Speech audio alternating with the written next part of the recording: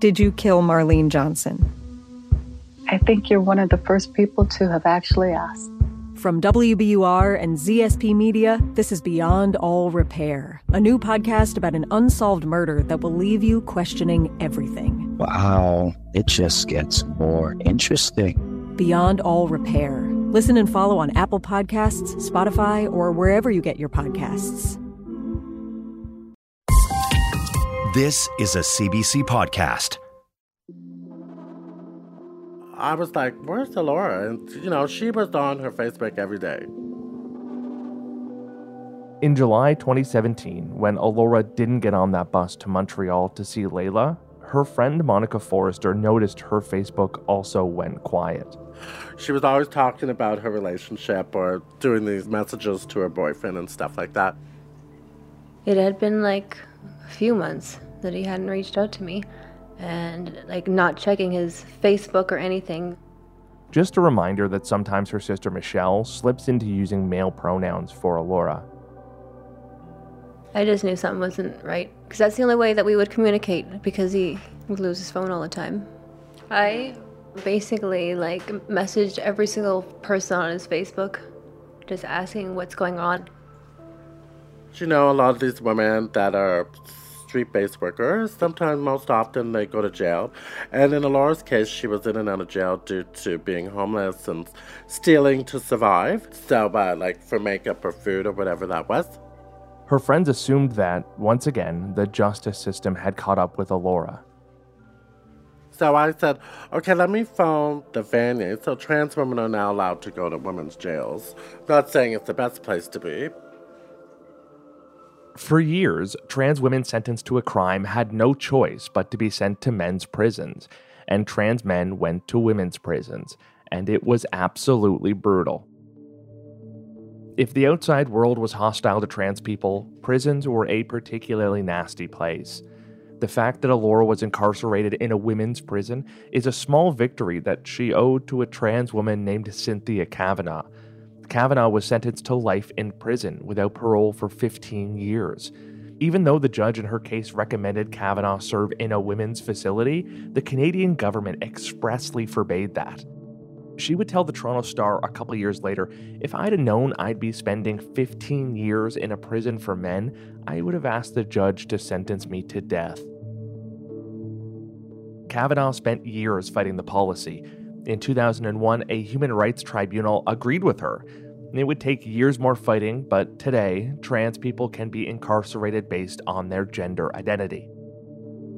So when Alora Wells was arrested, always for minor things like shoplifting or prostitution, she wound up at Vanier, a women's prison just outside Toronto.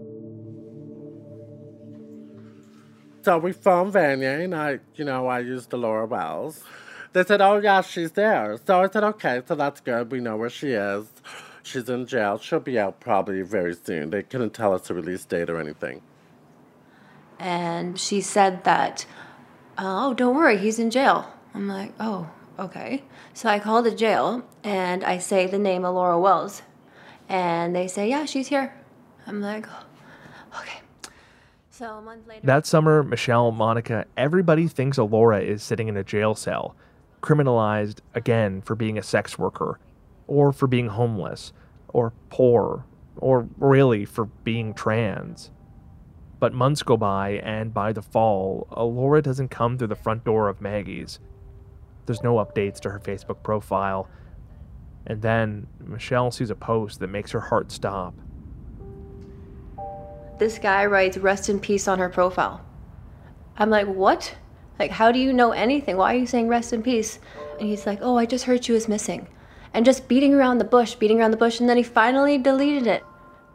That Facebook post, it's unsettling to say the least. It makes Michelle nervous. Around that time, Monica starts getting worried too. I was like, this is strange. She wouldn't be in jail this long. You know what I mean? I know she's dead months at a time, but I'm 3-4 months for something, right? So we found the jail, and they said, oh, no, she was never in jail. So then that's when alarm bells started going off, right? So everyone was talking about it, but no one knew where she was. My heart sunk. I knew something wasn't right.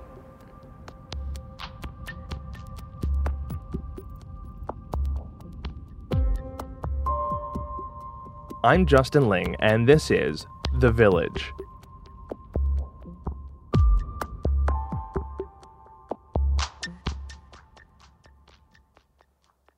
By late fall, Alora's friends knew she was missing, and they knew that Augustinus, her boyfriend, was still around.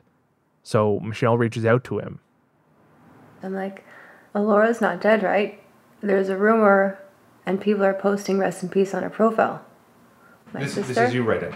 Yeah. This was 2017, September 16th. I'm like, hello, aren't you her boyfriend? Please say something. Sorry, I haven't seen her for a month or so. I was in jail for a bit, but I heard that as well. Frustrated and without answers, Michelle and Monica start posting on her Facebook wall. Where the fuck are you? Michelle writes in early November. Both women start checking shelters and support services. Michelle has left Toronto, and Monica isn't family, so they reach out to Alora's dad and ask him to file a police report. On November 4th, her dad, Michael Wells, walks into a police station not far from where Alora was last seen. Then the police says, oh, we know Alora. Here's a number. She's probably not missing because she was homeless. She's probably anywhere. So he was really disturbed that they wouldn't take a police report immediately, but give him a number to call. According to Michael, the sergeant behind the desk took no notes and seemed disinterested in Alora's disappearance. He would later say that he felt the cops saw his daughter as a nobody. I know they gave him a hard time. Like, my dad's a little rough around the edges, That could have been the reason why. The Toronto police say they did some rudimentary database checks on Alora, but we know for sure that police did not open a missing persons file on Alora on November 4th. We're like, screw this shit. I'm tired of people treating trans people like this. Regardless if we're homeless, we're addicts, whatever we are, we deserve the same rights as everyone else. 2 days later, Michael tries another police detachment, 51 Division, which covers the village. Things go a bit better the second time around.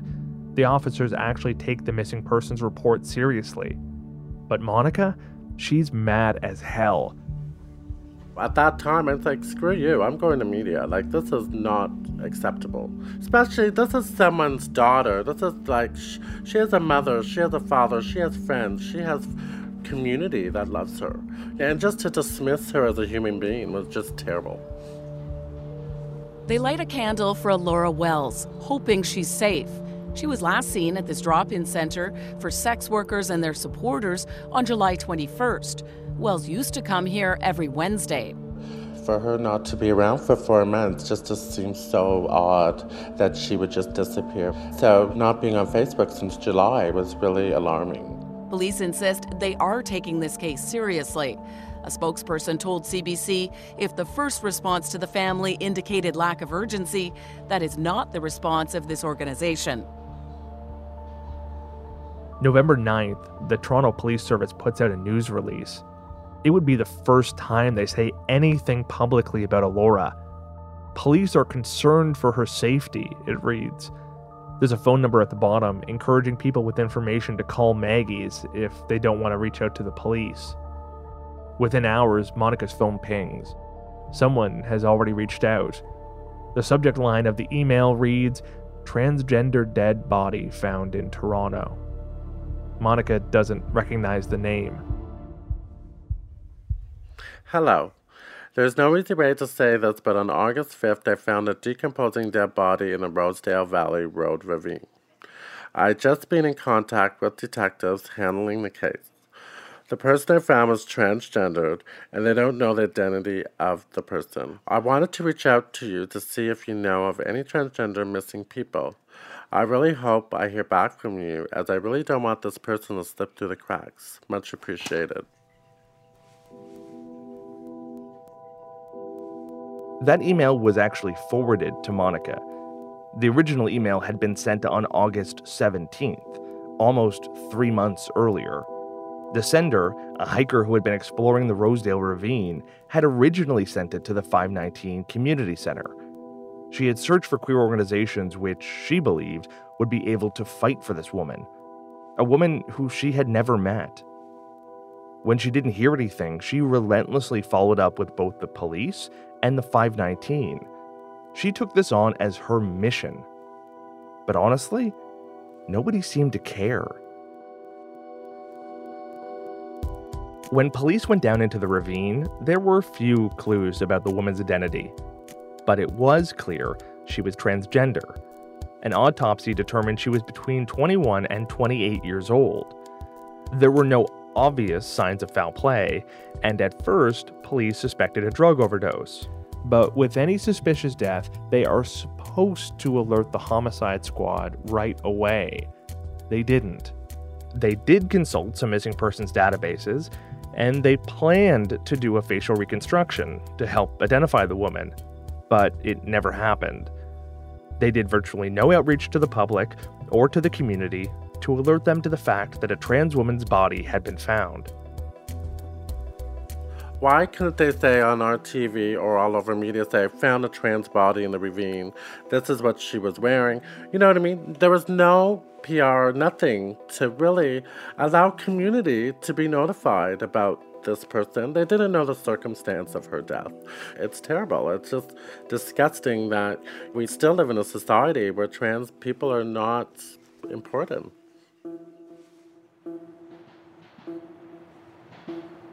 Alora's dad did a DNA test to confirm whether the body was, in fact, Alora. As they waited for the results to come back, Alora's friends had to keep looking, just in case it wasn't her, or in case someone out there had information about what happened to her. They went to the media hoping somebody would come forward. Police are asking for the public's help in finding a missing woman who hasn't been seen since July. 27-year-old Alora Wells was last seen in the downtown area. She has a slim build with shoulder-length hair, which may be dyed blonde or pink. I'm joined right now by Monica and Jennifer, who are friends with Alora. You guys right now really want some answers. I know that there was a body found on the 5th that her father is worried that that possibly could be her. Yeah. What's the biggest concern right now, and what do you think about the police saying now that they're apologizing for the way this was handled?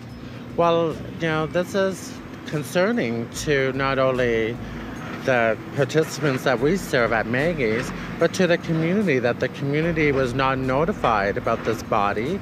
We still have a killer on the loose that killed Cassandra Doe. Cassandra Doe, the woman who was killed in the apartment right above where Alora and Layla lived all those years ago. I understand there's a lot of work to finding out who this person is, but there was no consultation within the community. And we had to do our own work, and thanks to the women that came forward when they seen Alora's picture on the news to tell us there was a body found. The days ticked by as they waited for the DNA results to come back, but they kept at it. Monica helped organize a search in the Rosedale Ravine. Police, the Facebook event said, haven't stepped up. But Alora is a high priority to us. Sex workers are a high priority to us. Trans women are a high priority to us. Dress warm, they added. Wear a coat and a good pair of boots. That was a pivoting moment for me too, because as much as I've did so much activism in the last 20 years, did I really think that community believed in me? And, to launch the search for someone in my community was really scary, right? I was like, is anyone going to show up? You know what I mean? So there was tons of media there, but... Scouring the woods and putting up posters of her face, asking the question, have you seen Alora? She was not just a community member, she was a friend, and she needs, validation for her life, and she's just as important as anyone else in our society. She was trans, she was homeless, she was a sex worker, and those are just not priorities for the police to search for. And it took the family, it took advocates to pressure the police to actually take her search seriously. Tons of people showed up. And at that moment, I felt that people really listened to me. And, they really believed in trans people's lives, you know what I mean? And we had people from all over the community, queer people, trans people, straight people. We're going to be navigating again, rougher terrain, and we're going to go right up the Rosedale Valley.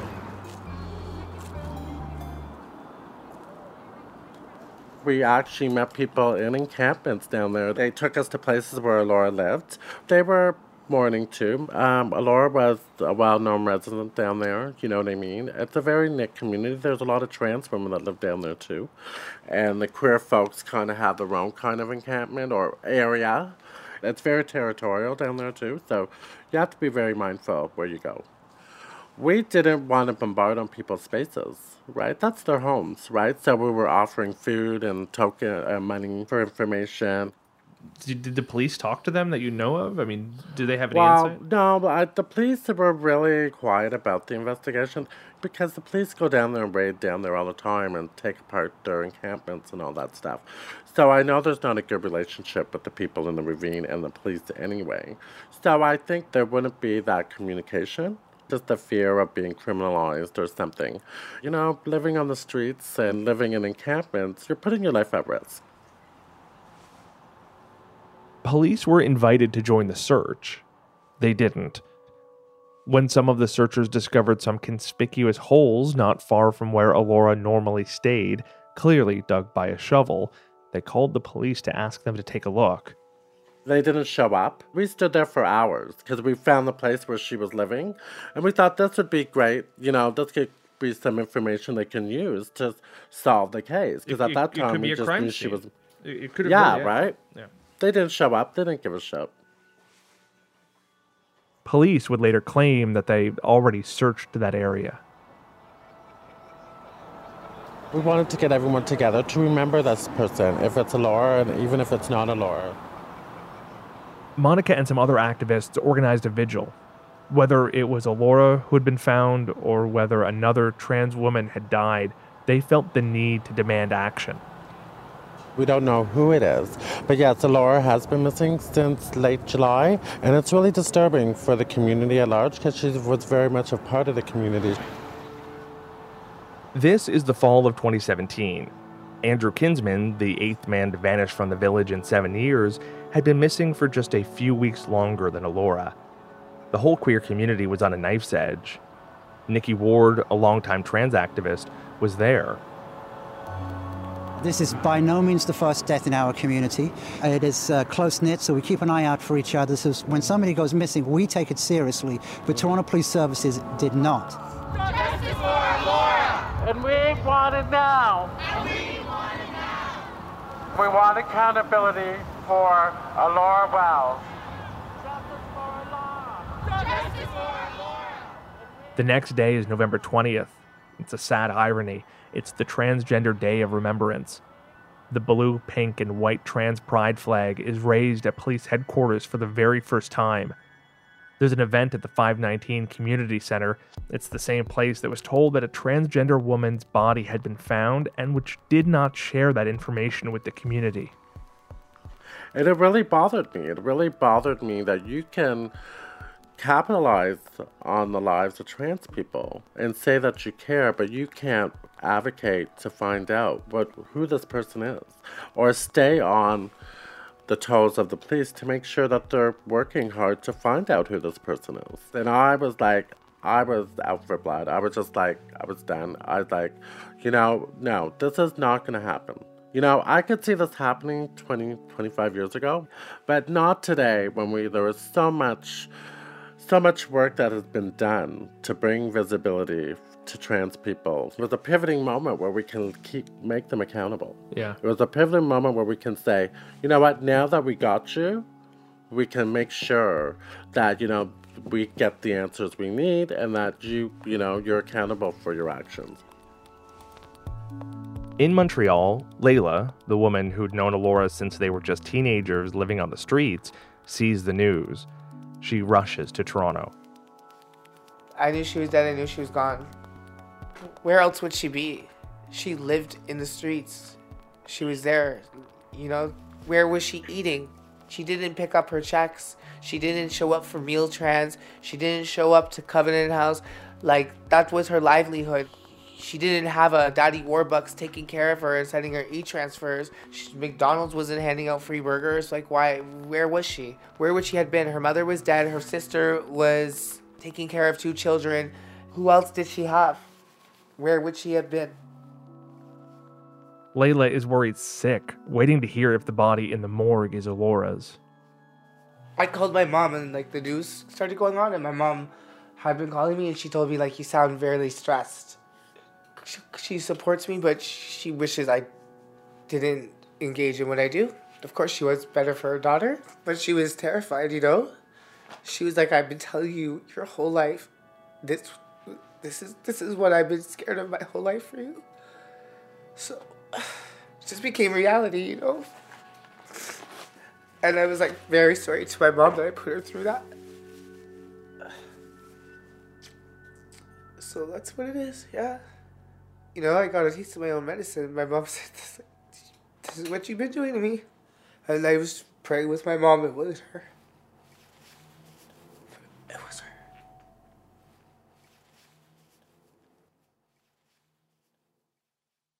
I'm Jordan Heath Rawlings, host of The Big Story.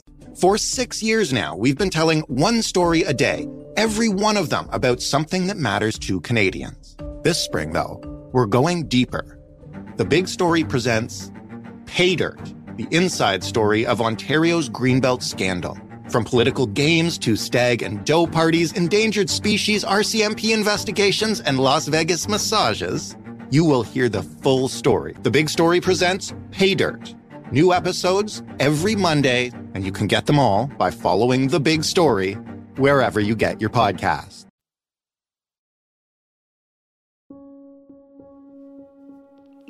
Toronto Police confirming tonight a body found in the Rosedale Valley Road area is that of Alora Wells. On November 30th, 2017, police finally confirmed the news they've been waiting to hear. The 27-year-old hadn't been seen since July. Wells, a transgender woman, worked in the sex trade and was homeless. Her father says when he reported her disappearance to police, he was told the case wasn't a high priority. A body was found in August, but it took genetic testing to determine the identity. Police are still investigating the cause of death. It was really emotional. They wouldn't let me out of the house for a month. My brother begged me, please don't go. I told them, it's not like that anymore, the extent of what it was. But, they're always terrified that, I'll lose the condo or I'll lose myself in it and, I'll end up in the streets and missing and dead. I try to reassure them all the time that's not going to happen, but, I got to appreciate it, too, that, at least if it was me, it wouldn't take that long. It was all over the news. Everybody saw it, so this is traumatizing, to even hear that about somebody you knew. If the girl who found her body didn't, try to reach out to us, we probably would have never found her.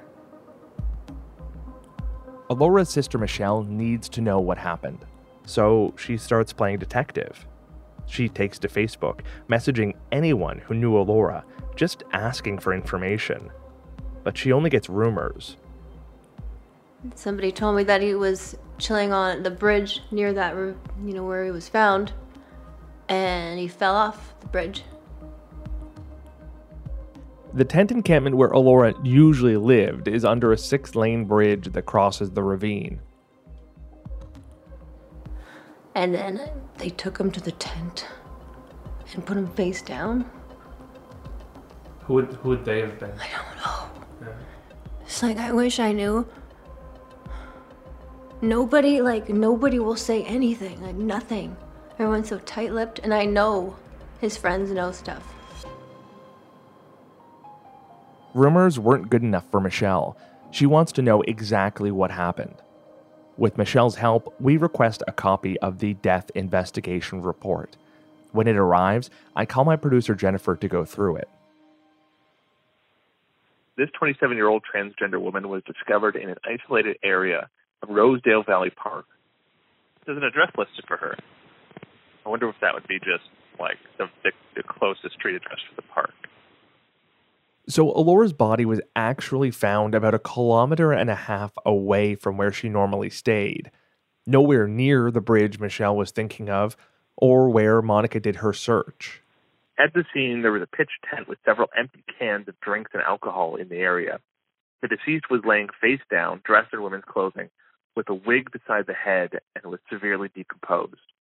There was a purse nearby without identification, and several diabetic needles were found in the immediate area. The person was not identified visually. There were no obvious signs of foul play. Healing fractures are identified on the sternum and the membrane, so that's the chest. And a healed fracture callus is identified on the sternal left eighth rib.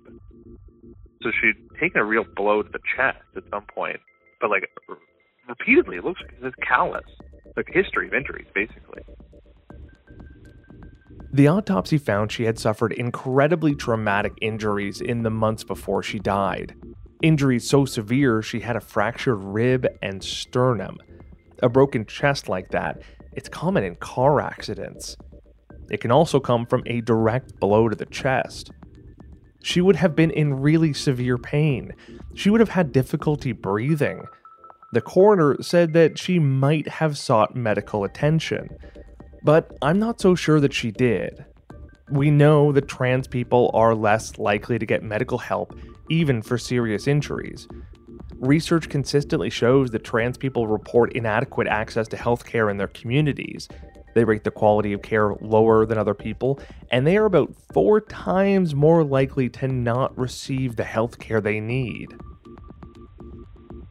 So there were fractures of the right transverse process of L1 and L2.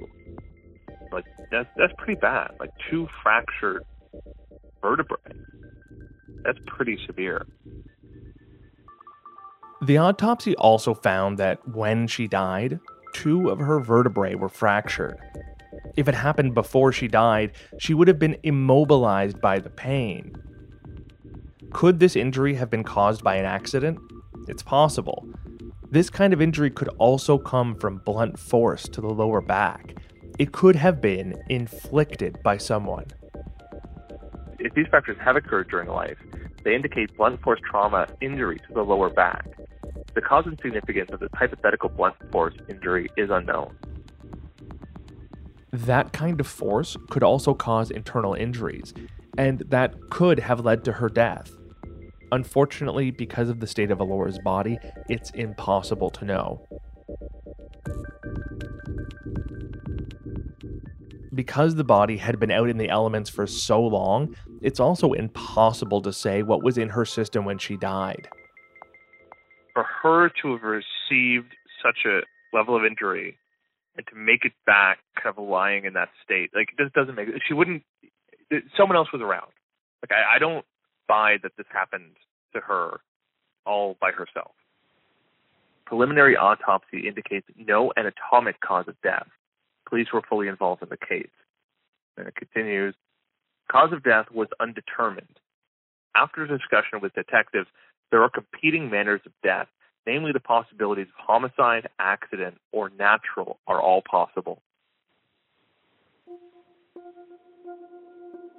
So here's what we know.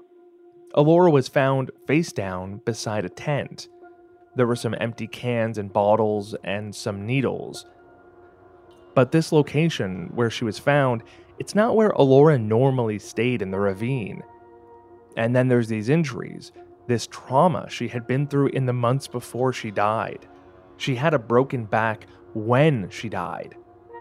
When her friends add all this up, they can't help but feel, at the very least, someone out there knows what happened. I had called the police. I've called the stations and told them, you found her around a tent full of drug paraphernalia. Do you think that she did set up a tent herself like that? That obviously there was a party there. She would never go down there alone. Somebody saw her die, even if it was an overdose. Somebody knows something. It could have been an accident. She could have overdosed, but she didn't do it alone. The serious injuries that Alora had, it has Monica thinking about Alora's boyfriend, Augustina's Ballastent. It's based on something that Alora had told Monica the last time she saw her, just weeks before she died. She was just gotten beaten up. Her boyfriend had beat her with a brick.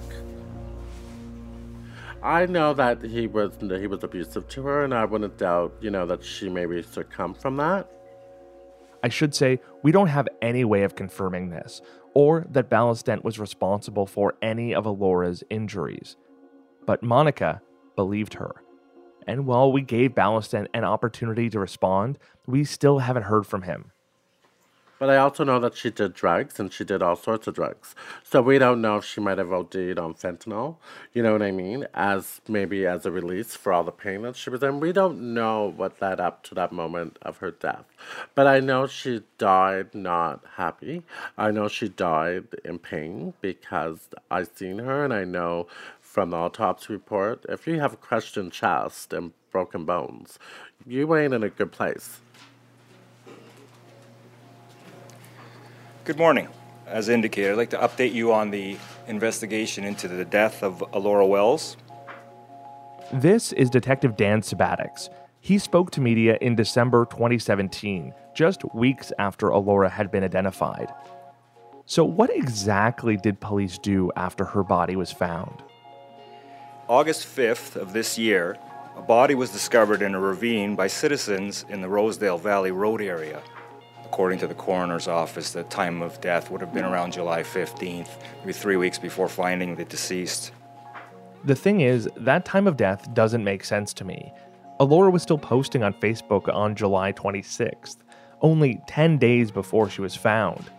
So the actual window when she died is likely much narrower.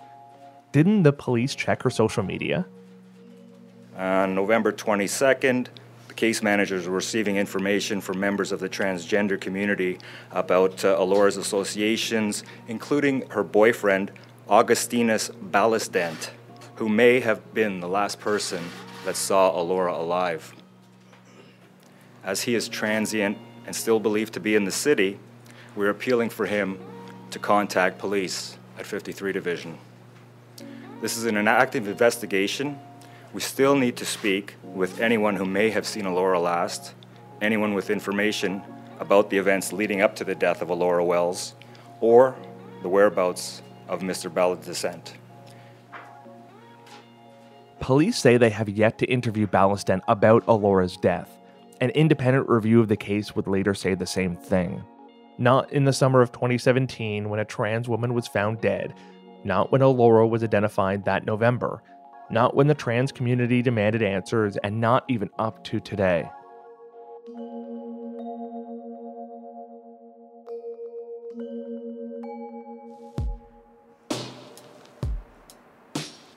I know that she loved him. I don't know how he felt. Do you know where he is? Toronto. But I mean... No, I could message him and ask him. First off, Ballastent is not that hard to find. Michelle interrogated him over Facebook Messenger. Her last conversation with him was in March of 2020. He says, the truth is, I don't know what happened. I wasn't with her. I've heard stories as well. What do you think? I've been doing all this time. I've been looking for answers, but all I get are stories and accusations. Holy, it's driving me insane, and I'm not going to stop until I get answers. That's what he said. Mm-hmm. Huh? At one point, Michelle messages him. You're going to be in a lot of trouble if you don't start answering questions, she tells him. And he responds with an alibi. Go fuck yourself, he writes. I was in jail from August 6th to September 7th. I wasn't with her.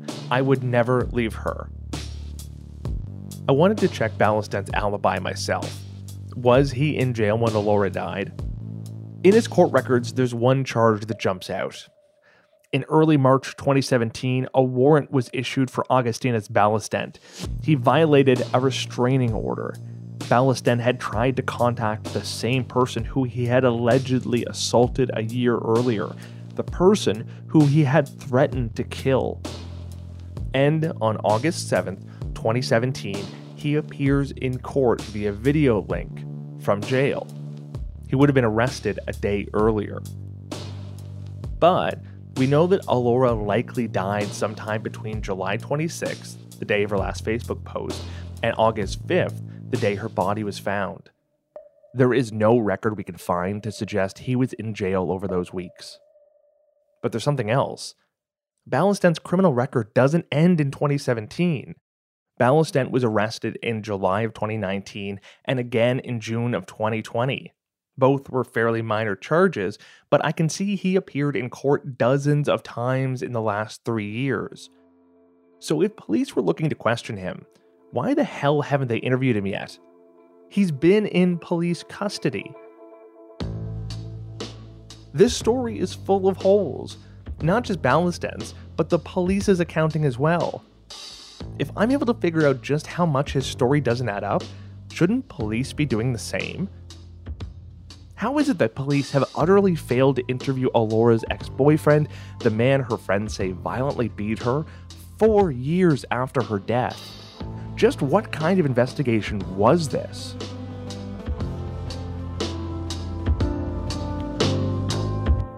Coming up on The Village. The law is not helping whatsoever. It's perpetuating harm, it's perpetuating violence. It does nobody no good.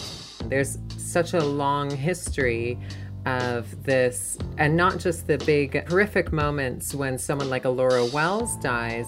We won't have to work in fear and under the gun and on the run, and my colleagues won't show up dead. I conclude that many of the investigations I examined were seriously flawed. Yeah, there's a lot of red flags there. A lot. That's really, really messed up.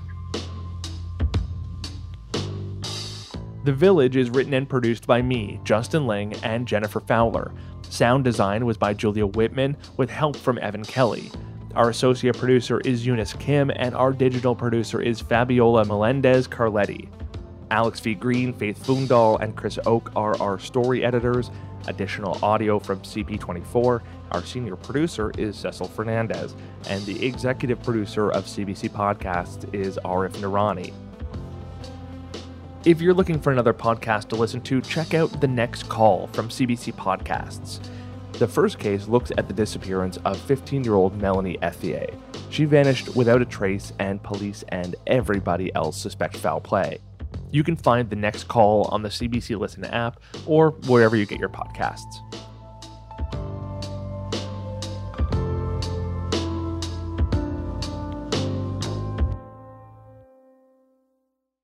For more CBC podcasts, go to cbc.ca/podcasts.